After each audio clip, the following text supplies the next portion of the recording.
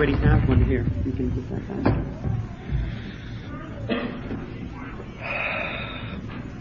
My name is Tom, and I am an alcoholic.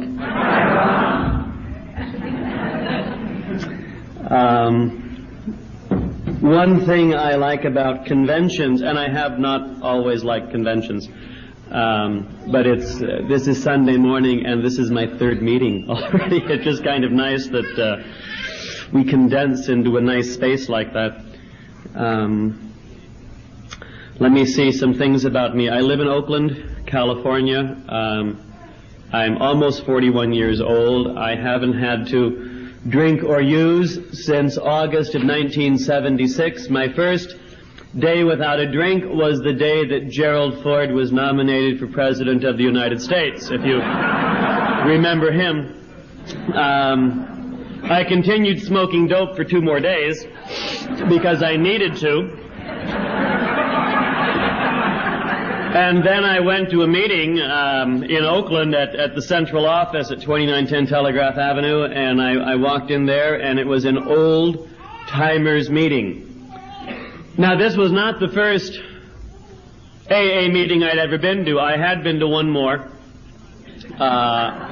one earlier, I guess, and that was when I was in college up in Washington State in the little town of Nespelem, which is on the middle of the Colville Reservation, and Chief Joseph is buried there. And I was there one weekend for the purposes of being drunk and loaded for the entire weekend. But they had an AA meeting there. It may have been Friday night. It may have been Saturday night. I don't know. But I showed up. It was in the little Catholic church that I was staying in. And there were a group of Native Americans and Anglo-type folk hanging out there. And they drank black coffee and smoked cigarettes without filters and talked about feelings. And I was very impressed. I really was. I mean, I was very impressed, and I'd never heard people talk like that before. And I sure identified with an awful lot of what was being said. Feelings of loneliness and feelings of, all the stuff. But I wasn't done yet. So no thank you. A year or two, so then the second meeting I went to in Oakland was the first AA meeting that I went to, not as an observer, but as someone in pain. And I'm of the current belief that pain can be a great friend, because it can bring us to change behavior which got us there in the first place, maybe, with grace and a sponsor. Well, at this meeting I went to in Oakland, I was 29 years old. I thought I was the youngest alcoholic in the history of the world that had to get sober. And I didn't know, I was the first person among all my friends who got sober. So I didn't have a lot of role models to look to. This meeting was an old-timers meeting. And everybody in the room was 104,000 years old. And they were clean-shaven people with short hair and tattoos, and they wore socks, and it was just an awful group. And I just didn't know what to do. They talked and laughed, like Eddie was saying. They laughed about a lot of things that weren't very funny at all, and I laughed right along with them. Because if you don't, they'll think you're a newcomer, and I fit in, just don't let me stand out in the slightest. My hair was a little longer than theirs, but the ponytail kind of gave me away as being from Berkeley.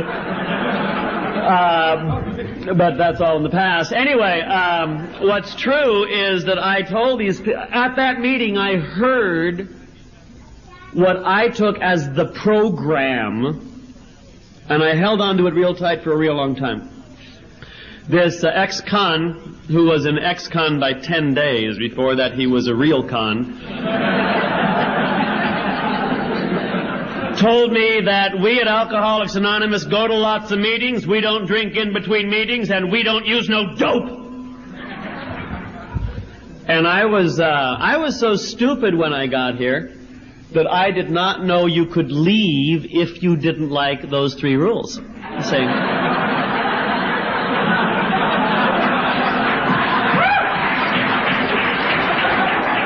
I just figured, I was in pain and I was broken, and I just said, all right, that's it, and we'll just do it. And that was my first day without dope in years. In years.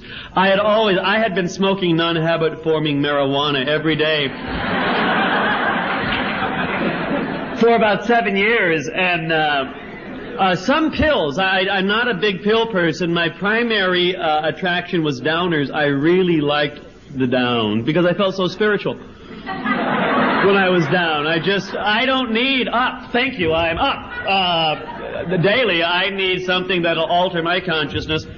But I stole some Valium, maybe half a dozen Valium in my whole life, and so being that I stole them, I don't think that counts.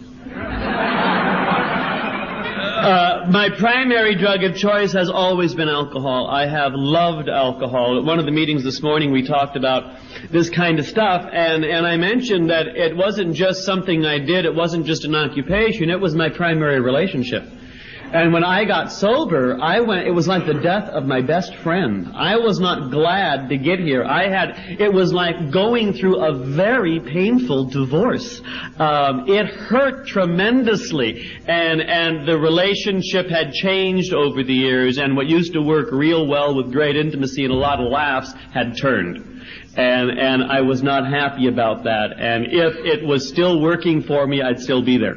That's real true too. I'm not here because it suddenly seemed like a good idea. I'm here because the only alternative was death. I did and I wasn't happy to be here for a long time, but I'll mention that in just a second. I did a thing in San Francisco a year or two or three ago. I have no sense of the past. You know, it was either this morning or 10 years ago. I don't know. I just don't know. But this was with a physician who's been sober forever, and we were doing a presentation on alcoholism to a group of nice, decent people who were like nurses and nuns and hospital chaplains, and we were trying to explain to them addictive, compulsive, self-obsessed behavior and thinking. And they couldn't quite grasp it. So one of them said, well, we gave them information about the spiritual disease and the physical disease and what happens to livers and obsessive behavior and blah, blah, blah, blah, blah. And one of them said, well, if someone is showing early signs of alcoholism, can't we just sit them down and explain all this to them? And they'll say, oh, I'll stop. Why can't we get them to just say no?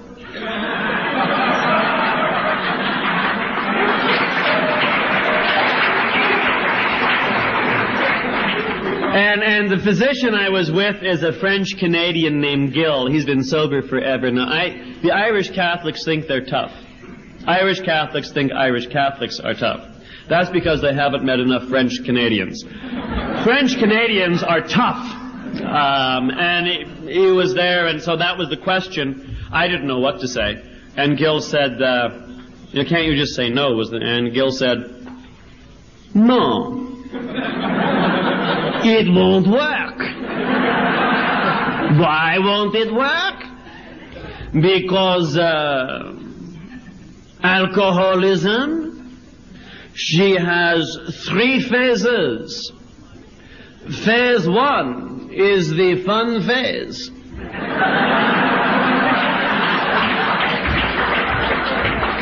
That is when it's fun.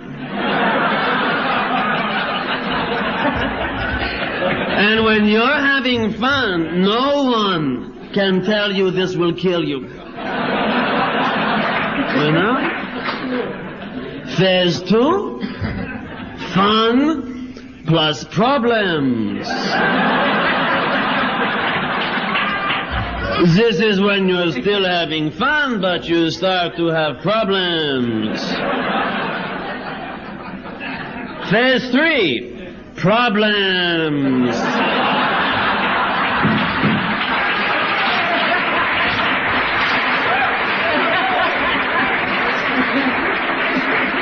This is when some of us become teachable, he said.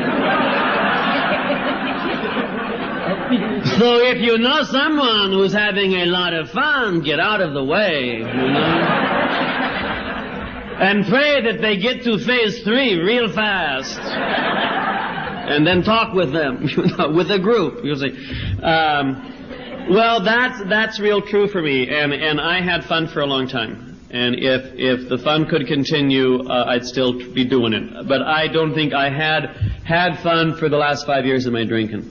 I'm a functional alcoholic. I was pretty much able to show up on a regular basis for where I was supposed to be up until about the last 6 months. And even then, I was pretty much there regularly, but I just didn't have to show up as often.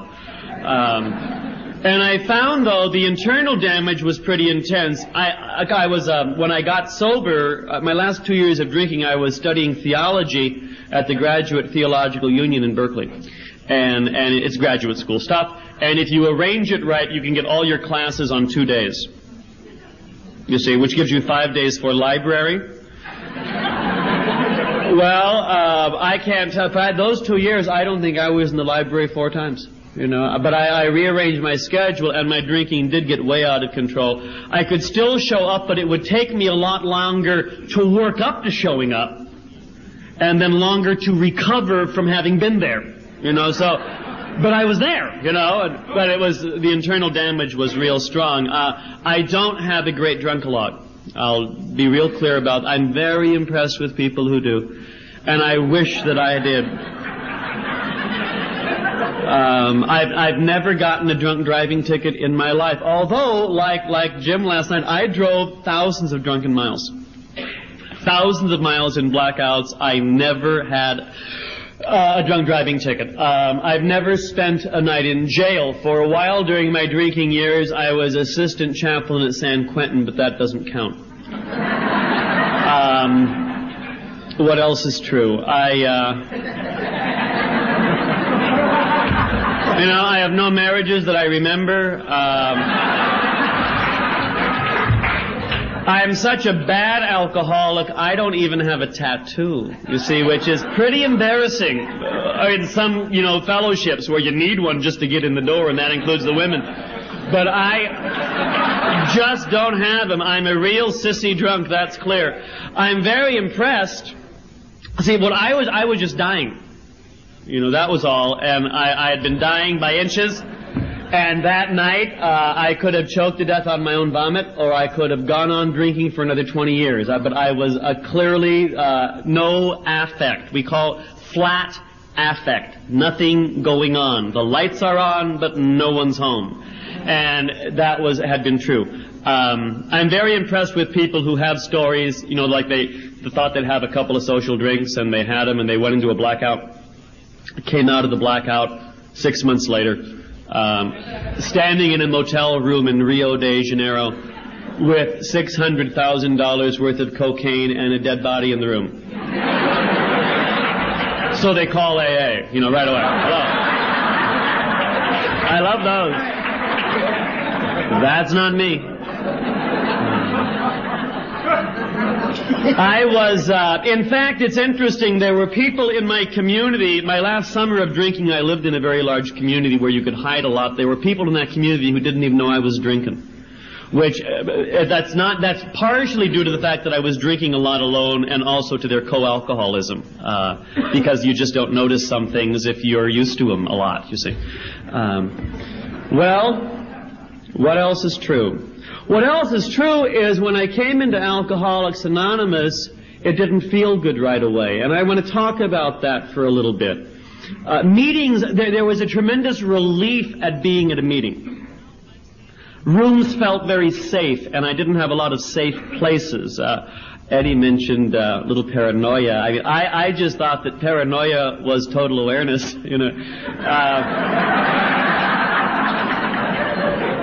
At the end of my drinking, I felt myself followed. I felt phones were being listened into. I would be driving around, and I knew there was someone in the back seat. I could hear them breathing. It was very spooky stuff.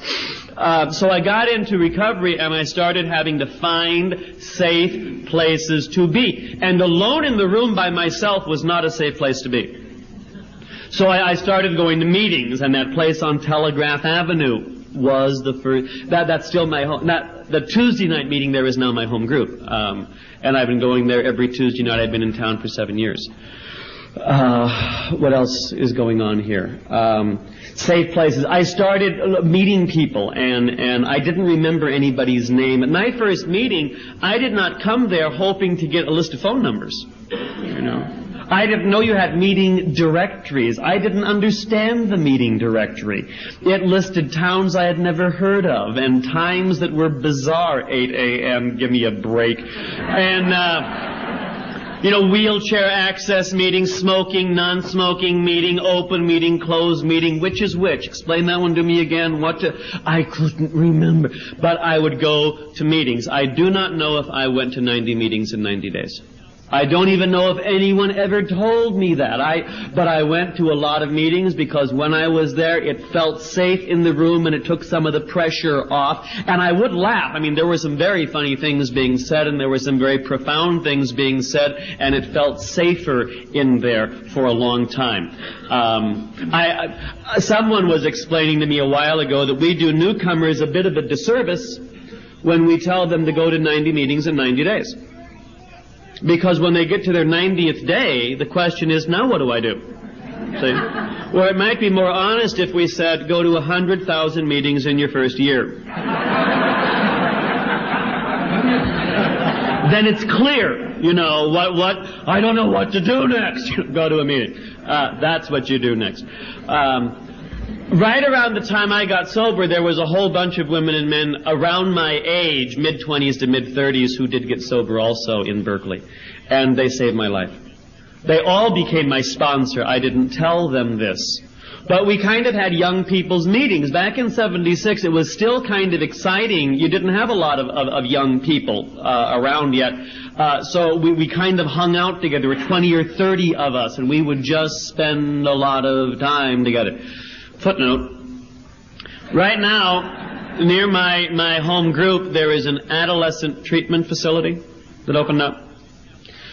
And I attend regularly this very nice AA meeting that is full of mature people in our 30s and 40s, women and men, and we're very, all upbeat and alive and have recovery, and isn't it grand? And every Tuesday night now, a group of about 15-year-olds show up. Now, I don't know I am an ageist. Age does become important. At our home, what the 15-year-olds do at meetings is they smoke nonstop and say fuck a lot.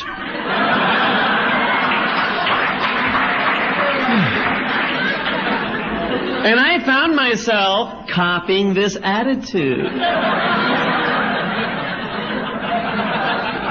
And becoming a little more patronizing, because I'm now closer to their father's ages than I was to their age, but thank God I didn't say this stuff out loud, I just took their inventory. And someone else, we were getting so upset at these kids, oh God, and someone in the group said, you kids are really lucky to be in recovery at such a young age. You've saved yourself a lot of pain. And one of these kids said, can I talk? And we said, surely, young man, what do you have to tell us who are in recovery? And he said, I'm 15 years old, my liver's shot, I can't stay in school, I can't hold down a job, I don't have a family, I'm an alcoholic too. And we said, would you like to read chapter 5?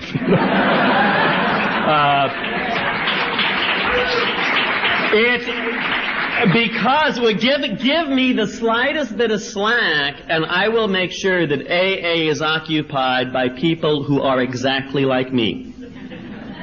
And the way God works it is that all kinds of different people come together and keep each other sober. I mean, that's what I notice all the time.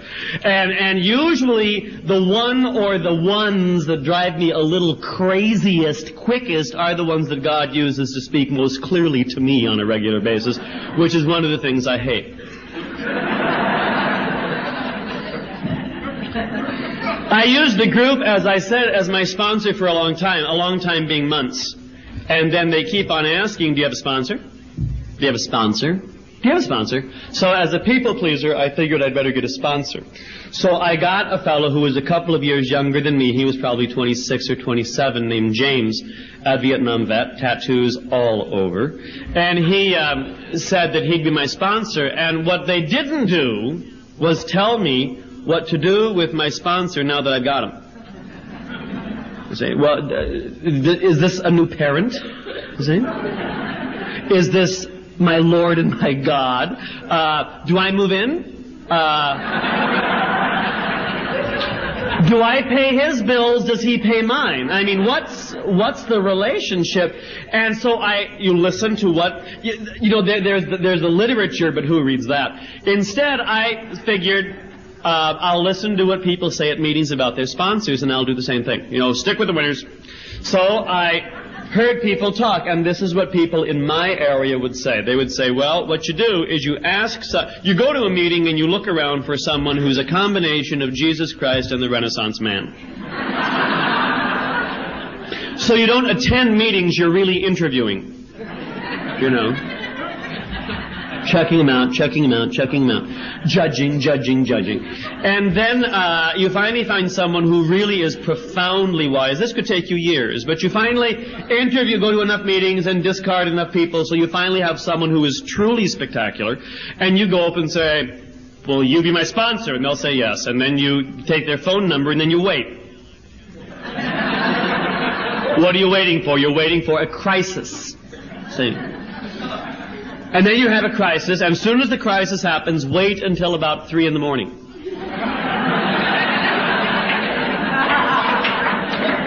Then call and say, remember me? You're my sponsor. Yeah, I'm the one who has the beard. Yeah, right, okay. And then you explain your crisis to your sponsor, who, by the way, is always glad you called. And by the phone, you're supposed to keep a pad and paper, and a pen. So that, because your sponsor now is supposed to say something wonderful and wise and insightful, which you're to write down. And then you take that to your home group meeting and you read it. And you say, I was having a crisis and my sponsor said. Then the topic of the meeting becomes, whose sponsor is the biggest asshole? My sponsor is worse than your sponsor. No, my sponsor is worse than your sponsor. And that becomes the topic of the meeting. And then you wait for the next crisis. So, I was ready to do that. And I called and I had a crisis. Now, what a lot of my early crises was that I was starting to feel feelings. And for me, this was Crisis City. I preferred to live in my head. I chose freely to live in my head years before. And also, due to a little dysfunction and craziness at home and some codependency and Al-Anon issues, I decided to deep freeze all feelings, except for those that would fit into this very narrow space. And I will accept those. But those great big ones out here, no thank you. So I'll live here. And I chose to live in a very small space. Getting sober as God's grace worked, and I would hear people talk about things, and my own recovery progressed, and I think it's kind of organic. I think it really does happen if we can get out of the way. I started defrosting inside some. And some things that I had frozen solid years ago started coming up. And they did not come up polite. And a lot of them had to do with rage, and anger, and fear.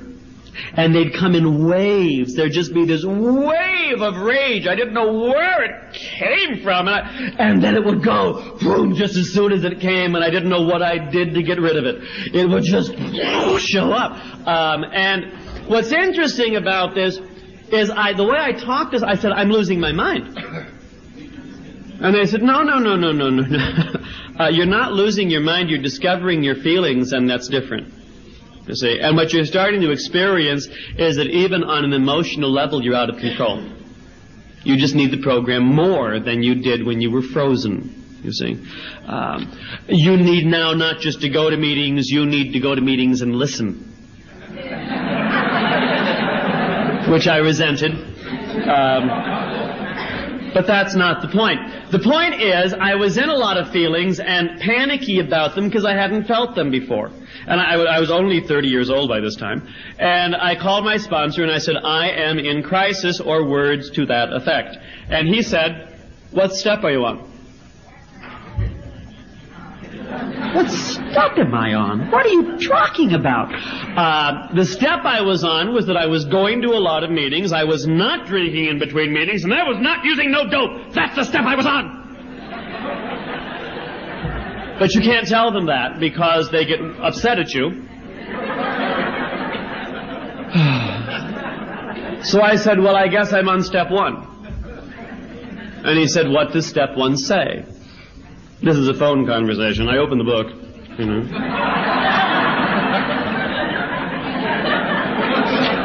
I said, well, step 1 says that I admitted I was powerless over alcohol and that my life had become unmanageable. And he said, no, it doesn't.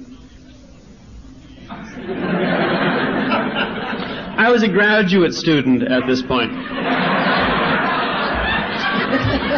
Like I was in the 34th grade, you know, something like that. And,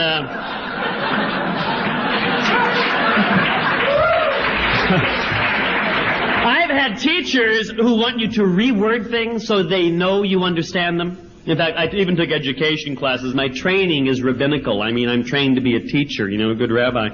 And, like we had education classes, you do some odd things, and you had teachers, now tell me what color the first step reminds you of, you know. What feeling do you get with step 5? You know, oh, please. So I thought, this is what he's asking about, or reword step 1. And I said, well, step 1 says that I acknowledged that I agreed to the fact that I had no control over booze and dough. Mentioned the D word, you know, which we hadn't even talked about yet. I mean, that was, you know, my secret. And that my life had become a real mess. And he said, that's not what it says. And I said, what does it say? And I didn't say that calmly. I said that with a little anger. You know, what are you... You know?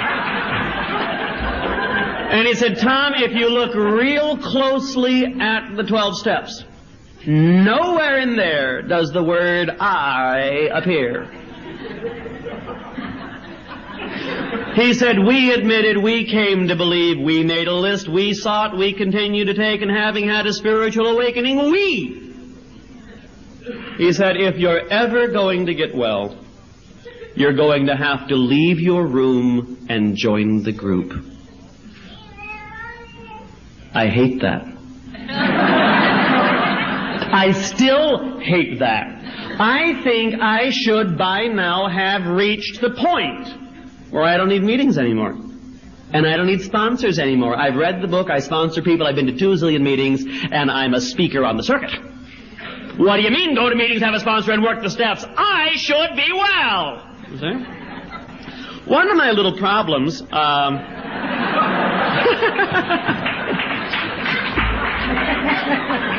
is that at a very impressionable age, I decided that the image of masculinity that really rings my bell is the Marlboro Man. Where you might have a little difficulty in your life, and when you do, you hop on your horse and ride off. I was going to say drive off, but you don't drive horses.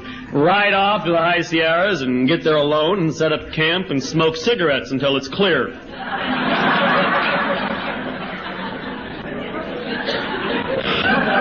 Someone told me the horse was his significant other. I like that myself. And there's a program for that too. But James told me if I was ever going to get well, I was going to have to start taking my horse to meetings. And that's one of the tools I still use. I mean, I think the program is full of tools. I do not use all the tools all the time, because I don't need all the tools all the time. But there are some tools I use real regularly. And topic this evening is, what does it all mean? Tom, would you like to say anything about that? And I just, blah, blah, blah, blah, blah, blah. Or how does it all fit together in the cosmos? And, really, does God understanding God? Well, we were being very theoretical and very abstract, and I get nutso around abstract stuff, because I can talk myself into anything. And we called on a newcomer, and, maybe the topic was, what do you hope to get out of sobriety? And we were getting a lot of theoretical answers. Oh, a better sense of self-esteem, and which is all grand, but what does that feel like, This newcomer said, well, what I hope to get out of sobriety is that any day I hope that I stop shaking. And I almost asked him to be my sponsor.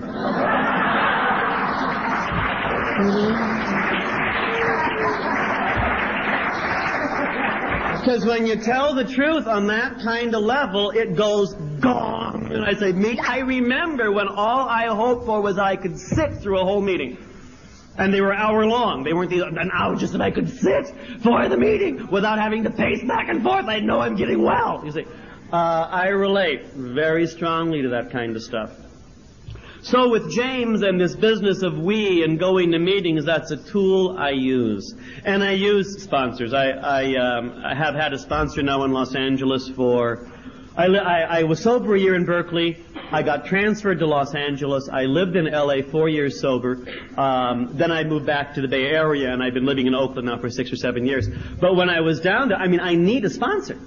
You see, but you're a college graduate. What do you need a sponsor for? Because give me 20 minutes, and I will talk myself into anything. And I used to blame the booze. The reason I did it is because I was drunk. And then I found myself doing it sober. You see? And justifying it, and there's that, oh, well, the reason I can do this is because the rules that apply to you don't apply to me. See? This is called arrogance. This is called arrogance, and it will kill me. My arrogance, there are two flavors of arrogance. One is the I am better than you. So we have nothing in common, and the rules that apply to you don't apply to me, and I'll just be fine by myself, thank you. That's not mine. Mine is the other flavor of arrogance, which says I'm worse than you. Therefore we have nothing in common, and the rules that apply to you don't apply to me, and I can end up alone in my room having a wonderful time, you see, with my head. So I need a sponsor, and James I asked to be my first sponsor, not because he was smart, not because he was brilliant. He had 3 months more sobriety than I did. And his sponsor had 3 months more sobriety than he did. So any information that was passed from one to the other was new information. And it kept it real fresh. It's not like they had to say, oh, yeah, I remember what it was like then. Oh, yeah, give me a minute, it'll come back. One had just left the phase, the other was entering. So, yeah, here's what you do. Go to a lot of meetings and call me in the morning. That's what you do. That was always their answer. I took James out for lunch about 2 years ago. He moved up to Chico and married, kids, divorced, back, sober. And we talked about the good old days when we were both pretty raw. And he said, I said, remember I used to call you up and whine on the phone, and you would say, what step are you on? And he laughed and said, yeah. And he said, you know why I kept asking you what step you were on? I said, no, why? He said, because when I called my sponsor and sniveled, he'd say, what step are you on? Let's focus, on something. Well, when I was I was being transferred to Los Angeles, and I needed a sponsor. I needed a higher power. I want to talk about those two things this morning. And the higher power I'd been using for a very long time was a particular meeting of Alcoholics Anonymous. Again, AA to me does not exist in the abstract. I guess it does, platonically out there. But to me, it's the meetings and the people that I attend. That's AA. I know they do it in New York, too, and New Jersey and Alabama. Doesn't make any difference to me. AA to me is the way they do it where I live. And my higher power was the Wednesday night Berkeley meeting. And the reason it was my higher power is because I could walk in that meeting and feel loved and accepted. And everybody was welcome. Everybody was welcome. The only requirement for membership was a desire to stop drinking, and they really practiced that at the meeting. And I'm very grateful for that, because if anybody can be turned away from AA, I can be turned away from AA, and I need that open door policy.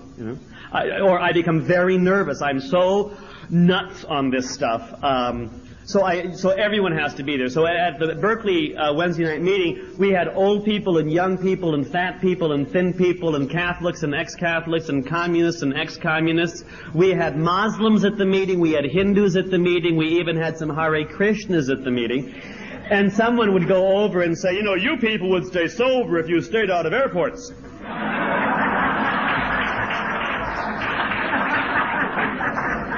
And we couldn't find that anywhere in the book. So we let him know that was his problem, not theirs. Let's keep this clear who's crazier than the other. I mean, that's a very important distinction. We had women and men at the meeting, and we had different races and different original languages and different sexual persuasions. At one meeting, we counted 15 different sexual persuasions at the meeting. And it was not a big night. Some people were home doing it, so we just... So that was my higher power, and I used it a lot, and I went to a lot of other meetings, but when it got crazy on Saturday or crazy on Monday, I knew all I had to do was get there Wednesday night and I'd be okay. Well, then I moved. What do you do when you move? I mean, my higher power was a geographical place, Well, I went to L.A. and I had to find a sponsor, so I wrote the Cardinal Archbishop, and I said, Your Wonderfulness, I'm coming into L.A. and I'm in the Jesuit order, and I'll be ordained a priest next year, and I would really like to find a priest who is a member of AA. Are there any priests in AA in the Archdiocese? And he wrote me back and said, contact Terry R. So I got into L.A. on a Friday, nuts. Absolutely nuts. And I'm used to Berkeley meetings. Number one, we don't clap. We think it's uncool. Cool is important, as you know. In recovery, you gotta look cool. And they were small meetings, like 20, 30, 40 people was the big meeting, and you met the fellowship if you went to them, and we had a meeting every night, and that was it. So if it was Wednesday night, you knew where everybody would be. It wasn't like we had another meeting. We didn't have enough resentments yet to start other meetings. That started. We started having 3 meetings on Sunday night, one for them and one for those and one for these, and which one do you go to? It's scary. You tell what's your home group, and they know your financial status, your tax bracket, if you're married or single, Well, anyway. That's another issue. I went to a meeting Friday night in L.A., and L.A. has big meetings. And it was scary. I went to one on Saturday afternoon and one on Saturday evening and one on Sunday afternoon and one on Sunday evening. The Sunday evening one was on the corner of Wilshire and Normandy. This was like in 1977. And 500 of our closest friends would gather and call each other darling and wear dark glasses. It was really, really something. And clap for everything. Clap for everything. Lord's Prayer, Serenity Prayer. They'd clap. And I just froze. I didn't know how to do this. So Monday came and I called Terry R. and I said, I'm Tom, I'm an alcoholic, I need a sponsor. Will you be my sponsor? And he said, how long you been here? I said, 3 days. He said, have you been to a meeting? I said, I've been to 5. He said, yeah, I'll be your sponsor. It's clear you're working the program, so at least you're doing something. So we began connecting, and this became a very important part of my recovery because I didn't know if I could trust this man, and he was my sponsor. I didn't know anything about him. I didn't know how tall he was. I didn't know what he looked like. I didn't even know who he voted for. But I needed a sponsor. I needed someone with time and experience on the program, and so we connected, and we started going to what I think is the worst AA meeting in North America. But he loves it. He just thinks it's the best group he's ever been to, and we'd go to this awful meeting full of awful people. And he would say, wasn't this a great meeting? And I would go because I was busy checking Terry out. And then you go to a meeting, right, and watch these creeps. And then next Monday we do the same thing. And I was with him a lot, and I was seeing him interact with a lot of different kinds of people, and I was wondering how he would interact with me if I ever started telling him the truth about myself. Because like a lot of us, I mean, I can easily lead 2 or 3 or 4 or 5 different lives. You know? And you tell me who you want me to be, and I'll be it. There's Huckleberry Finn by Mark Twain, which is a story of an ACA situation. And it's really true. And Huck Finn, on one occasion, is talking with Tom Sawyer and says, Tom, if you're going to survive, you have to learn how to disappear so that people don't see who you really are, because if they see who you really are, they'll hurt you. And Tom Sawyer said, well, how do you do that? And Huck Finn said, appear to be whatever they want you to be, and they'll never see the real you. The chameleon, just blend in, you see? And then you'll never notice me. Well, I had done that for so many years so successfully that I had no idea who I was. But I could very quickly tell what you expected of me and blend. You know? Well, sobriety is starting to unfreeze, starting to come forward, starting to come out of my own shell. I have to have someone to share this with, 4th and 5th step-wise, and that's gonna... The book doesn't say do it with your sponsor. It says do it with another human being, and as we know, some sponsors don't qualify. But I wanted to do it with my sponsor because I really wanted someone to know me well. Trust was such a crucial thing here. So I kept checking Terry out, and occasionally I'd raise an issue and see how he'd handle it, you know. Then I'd raise another one and see how he'd handle it. I didn't trust him. I finally got time for I'd been doing a 4th step, off and on for 18 months. Now, it wasn't a long 4th step by any means. It was a repetitive, dull 4th step. Pretty much based on the book, which I thought was pretty good. I wrote whenever I was in pain, and the second the pain left, I stopped writing. So I might write, you know, for 2 or 3 hours one night, then not touch it again for 3 months. And then write again, and then, so off and on and off and on. But I finally was kind of done with it, and I was about 2 years clean and sober, and I said, listen, Terry, I'm almost done with my 4th step. I'd like to do my 5th step with you. When could we do it? And he said, great, how about next Friday? Which seemed awfully soon to me. But I said, okay, so I finished it up and did it. And what I did, we met in my room, which kind of was a mistake, because you can't leave then. I think a nice neutral place like a Greyhound bus depot or a Denny's is a lot more sense. But I met in my room. And I admitted to God and myself and the floor the exact nature of my wrongs, and Terry happened to be in the room. On one occasion, I didn't want to look at his face for a couple of reasons. Number one, this was dull. Most of it was my best shot, and it was dull. I discovered, kind of to my embarrassment, that if you give me a couple of social drinks, I will do the same stuff over and over and over and over again without variation. This is pretty embarrassing. And that I don't have the energy or the imagination to be a really great disaster. I'm just one of those folks that gets into a little bit of trouble and one night might strangle on his own vomit and die. I'm just one of those people, you know. So the other reason was there were parts of the book parts of my 4th step that I found real embarrassing. And I was afraid to look up and see judgment on his face. You know, so I just didn't look. I just read. And then I finished and I was done. And I said, I'm done. And it took maybe half an hour, 40 minutes max to get through this whole thing. Because I talked about the exact nature of my wrongs, not every single detail of every one. I mean, I edited stuff out, you know, like... anyway, that's another issue.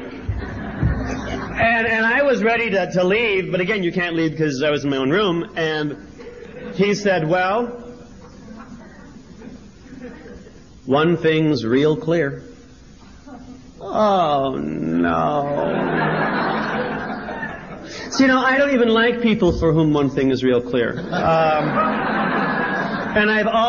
can I trust this man? There might be things real clear to him. You know, back off. And I thought he was going to summarize me in 25 words or less, and say, your problem, Tom, is blah, blah. Well, I cringed waiting for the blow, and he said, what's real clear, Tom, is that both you and I need this program very much.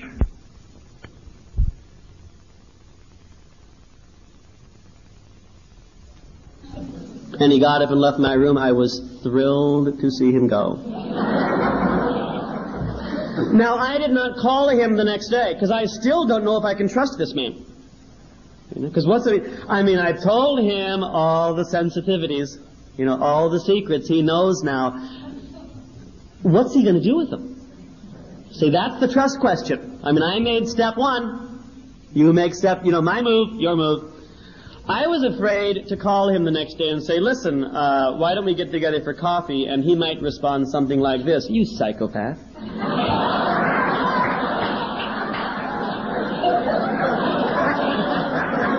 You're a real creep. I couldn't even sleep last night thinking about it.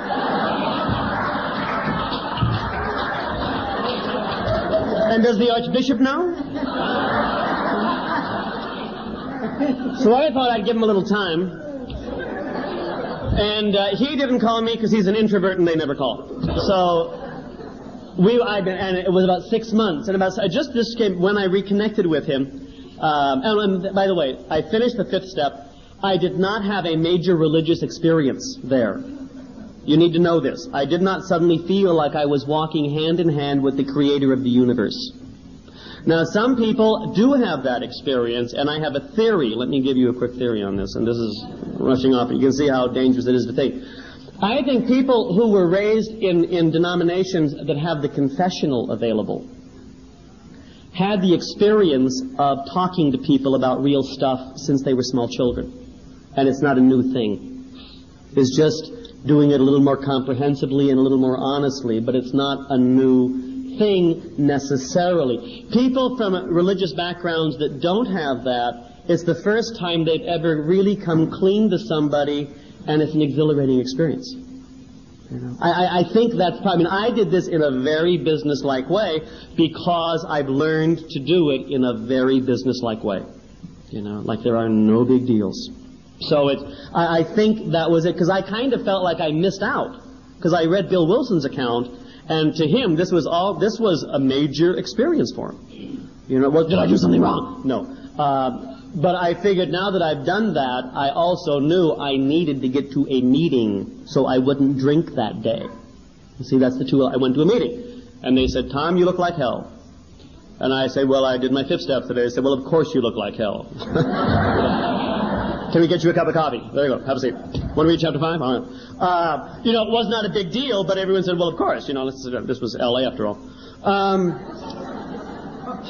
I met Terry at a spiritual happening. Rabbi Magnin was the chief rabbi at Wilshire Boulevard Temple. And it was around Passover, or Lent. It's both true. And Rabbi Magnin was having a lot of non-Jewish clergy for prayer and meditation, and to share with non-Jewish clergy the richness of the Passover celebration. And invitations went out to everybody, and so a whole bunch of Catholic priests and Protestant ministers and other folks showed up. I was there, and Terry was there. And I think it's a wonderful, looking back, it's kind of nice, because Passover is a celebration of freedom and liberty and release from bondage, which is what was going on in my life. And I saw Terry on the other side of the temple, and I wandered over to him, and I said, how you doing? He said, fine. Want to have coffee? I said, sure. And we reconnected. No big deal. How you been? Okay. Let's talk. Yeah.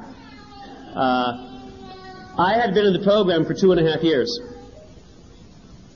And I finally found somebody I could trust. And by trust, I mean this. I realized I could tell him anything, and he would not run away from me, which is part A of trusting. Part B of trusting, I could tell him anything, and he would not smother me with advice, which I need to know, too, because I need to be with somebody who's not going to call for the cavalry every time I have a bad day. I need to be with someone who doesn't panic easily, because I panic easily. See? And he was one of those folks who just said, "Oh, you burned down the house, really?" And then everything. Okay, what else? Well, I can trust this man. And I found as I go on, if I can trust one person, I can trust more than one person. And that's become a real freedom to me. And this brings up the subject of God.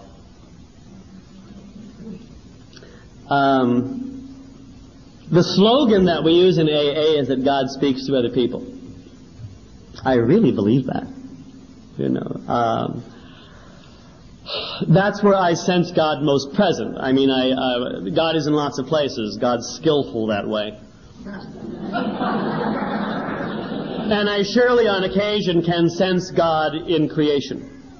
And one of the spiritual things that I do is I work in a garden and I plant bulbs and I trim roses and I grow vegetables. And I think that's a very spiritual thing. Not a lot, a little. Just a little. Poco, poco, poco. But at a meeting of Alcoholics Anonymous is also where I sense the presence of God.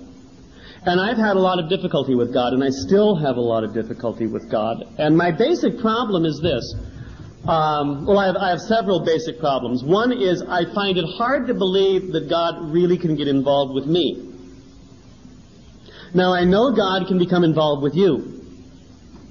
But my arrogance says no for me. I mean, it's like I am such a scumbag that God's grace runs out by the time it gets to me. I don't have an angry God. I have an indifferent God. I mean, we're talking about old ideas. This is my oldest idea, that God somehow is just indifferent or ineffective when it comes to me. And so turning my will and my life over to the care of God doesn't accomplish very much. Now, I think you should do it, and God can do wonders for you. But it was crucially important for me to realize that God is available to everybody in the room. And that I was in the room.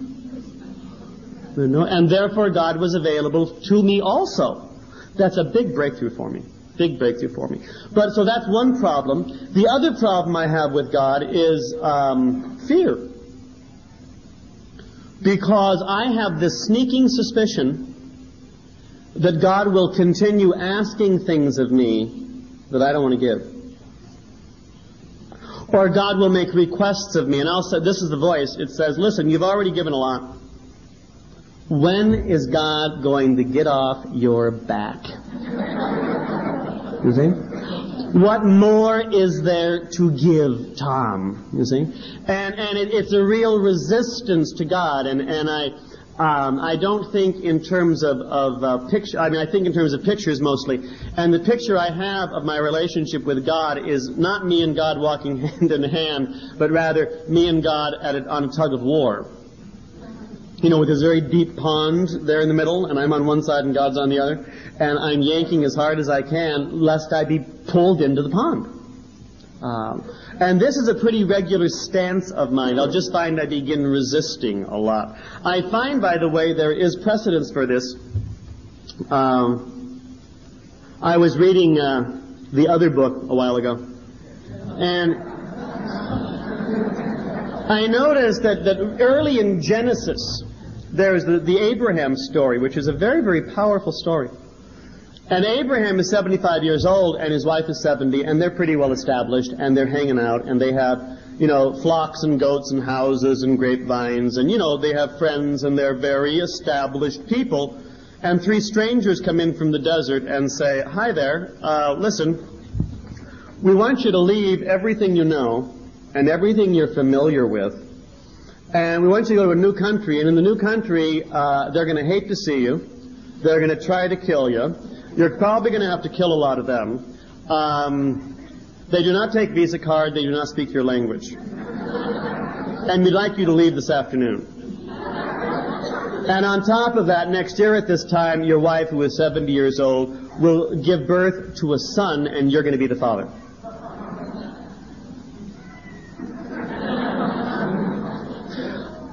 It doesn't say this in the text, but I think Abraham's first thought was, I'm going to be 90 years old with a 15-year-old in the house.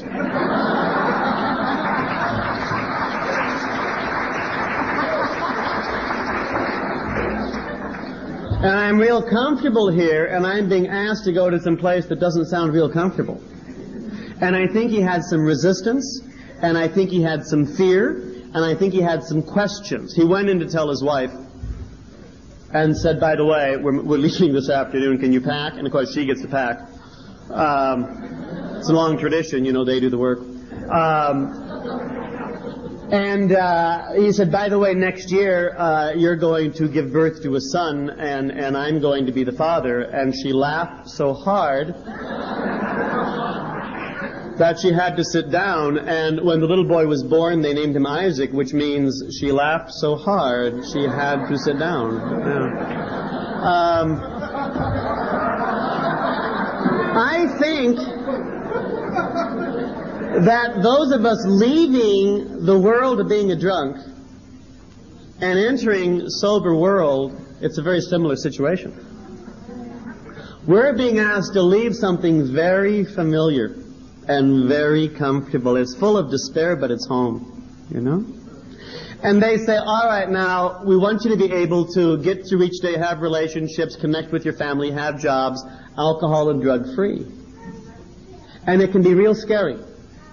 And we can resist it a lot. And the question, I hear people say you can't have fear and faith. Well, I do.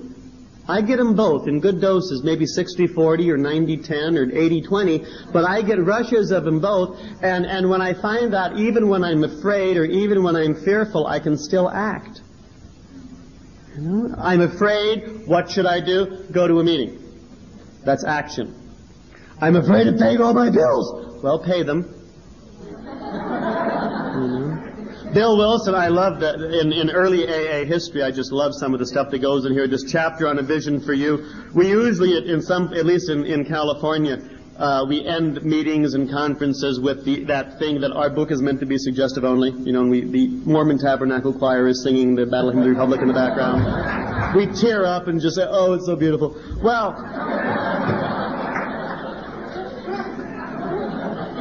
early AA history is not real smooth. You know, we think it is. Well, Bill got sober, then Bob got sober, and then suddenly we were in Montreal with 50,000 of our closest friends. You know, no. Let's see. Bill here on 153. Years ago in 1935, one of our number made a journey to a certain western city. That city is Akron, Ohio. A certain western city. This indicates that a New Yorker wrote it. At least someone from Vermont, you know, at least that. From a business standpoint, his trip came off badly. Had he been successful in his enterprise, he would have been set on his feet financially, which at the time seemed vitally important. But his venture wound up in a lawsuit and bogged down completely. The proceeding was shot through with much hard feeling and controversy. This is Bill W. at 6 months. You know, and I love to know that, because some of us at 6 months think we should be just doing fine. And it's not true. It's just not true. Bitterly discouraged, he found himself in a strange place, discredited and almost broke. Still physically weak and sober, but a few months he saw that this predicament was dangerous. He wanted so much to talk with someone, but whom? One dismal afternoon, probably a Thursday, he paced a hotel lobby wondering how his bill was to be paid. Now, if he had a sponsor, his sponsor would have said, "Find a job." Well, I'm looking for work that is dignified work. You know, after all, I'm very educated. They're hiring at McDonald's, Tom. You know, yes, but, you know, I'm above that. Any job you can tell the IRS about is real work. You know, I just believe that. At one end of the room stood a glass-covered directory of local churches. Down the lobby, a door opened into an attractive bar. Have you ever seen an unattractive bar? No.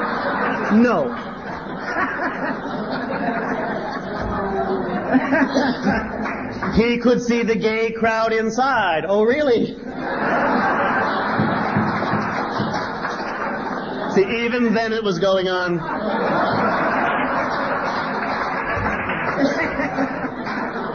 In there, he would find companionship and release. Unless he took some drinks, he might not have the courage to scrape an acquaintance. To scrape an acquaintance? I thought that was an abortion reference. I really did. And the book is full of 1930s Midwesternisms. In about 100 years, they're going to have to publish the companion to the big book that translates 1930s Midwesternisms. Scrape an acquaintance means ask for money. You say, well, not in 1973. Okay. Scrape an acquaintance, and he would have a lonely evening. Of course, he couldn't drink, but why not sit hopefully at a table, a bottle of ginger ale before him, and all the craziness starts. So he calls an Episcopal priest, and the Episcopal priest says, go and see Bob. And he goes and sees Bob. It was the usual situation, home in jeopardy, wife ill, children distracted. I love distracted children. Bills in arrears and standing. So they talked, and Dr. Bob gets saved. You know, but he's not going to tell anybody he's drunk. No, I'm ashamed. Of course, then he slips. Just as he thought he was getting control of his liquor situation, he went on a roaring bender. Half the early fellowship slipped. This is important for us to remember. We get so righteous about this stuff, you know. Oh my God, he slipped. Yes, half the early fellowship slipped. The question is he welcome back? You know? Welcome home. Nice to see you. What was it like? We'd like details. You know?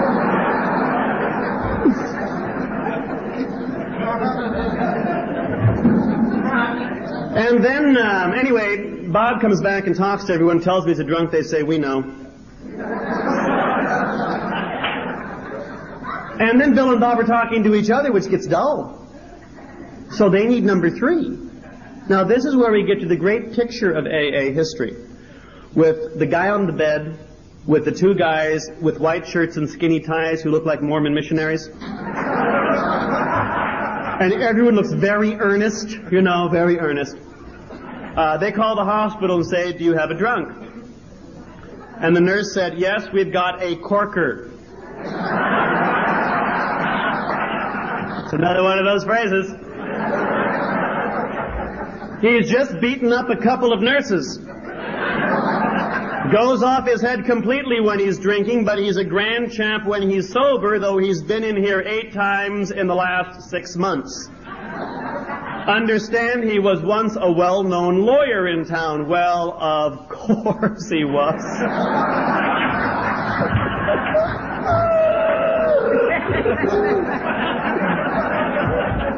And one of my favorite lines in the book. But just now we've got him strapped down tight.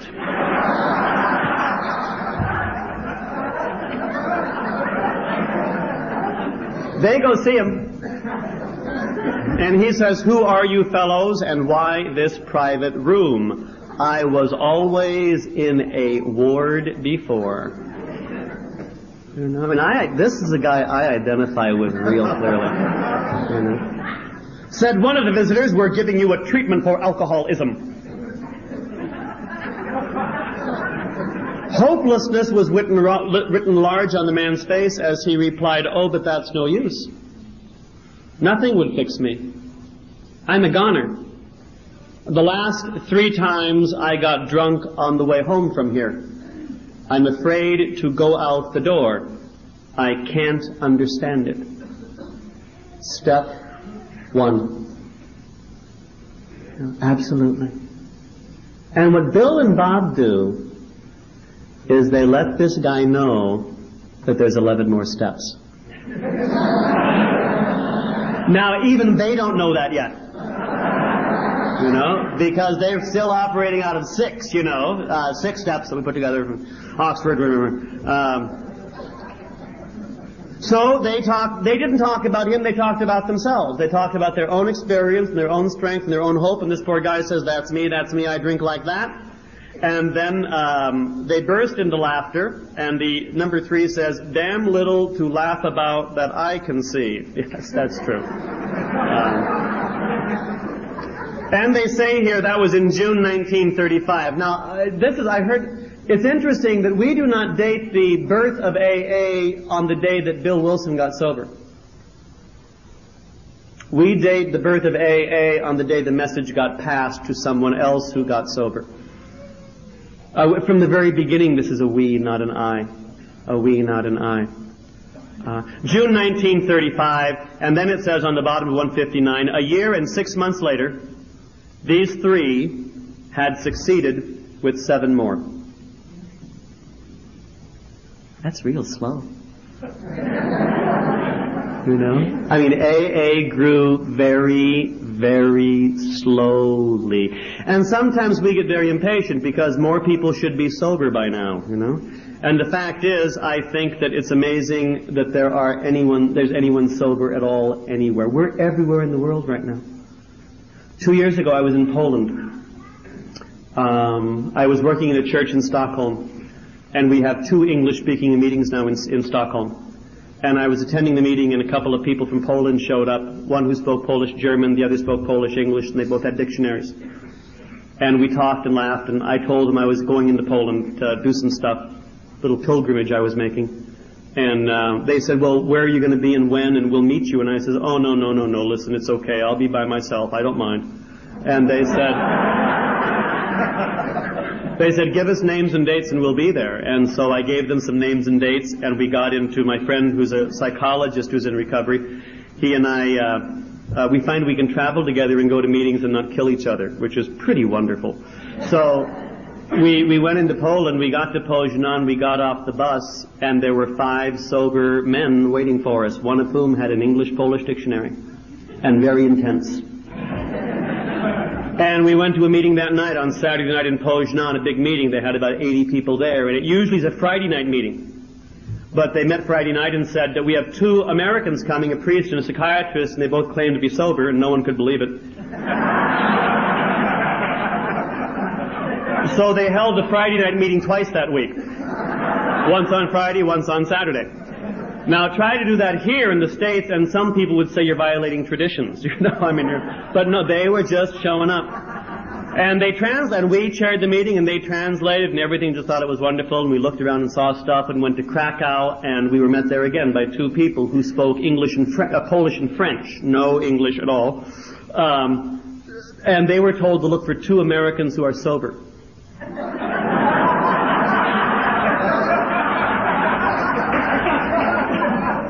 And big men, and we were just signed, you know, and enchanté, merci. I know 9 French words, and most of them have to do with booze.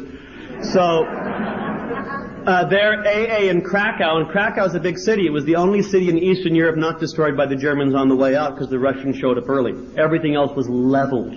AA started in Krakow. We were there 2 years ago now. It had started 9 months before.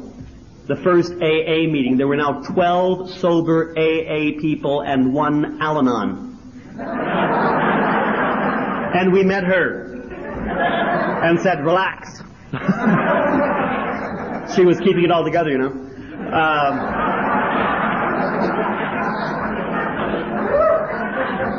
And then we got on the train and went to Warsaw.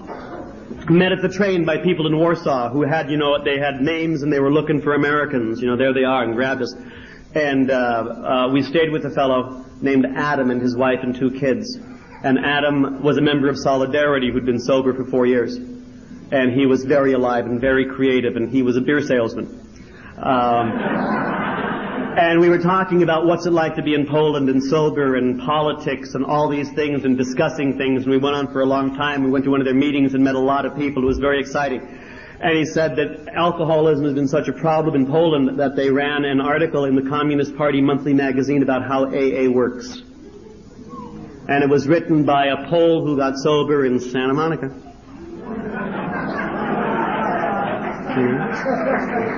And, 12 steps and God, and the Communist Party newspaper ran it without changing a word. And as a result of that, Adam, the Solidarity member, got a phone call from a member of the military government who said, I can't stop drinking. What can I do? So Adam, the member of Solidarity, made the 12-step call on the member of the military government, and now Adam is his sponsor.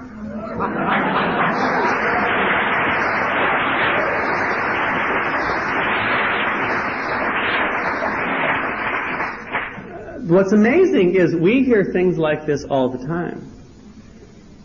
And this can happen when the traditions are rigorously observed about our primary purpose and that anybody who wants to stop drinking is welcome and things like that. It's just crucial.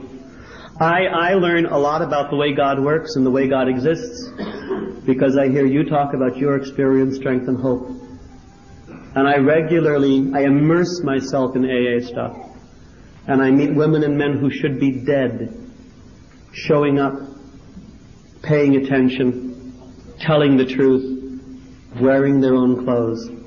And it's stunning. It's just stunning.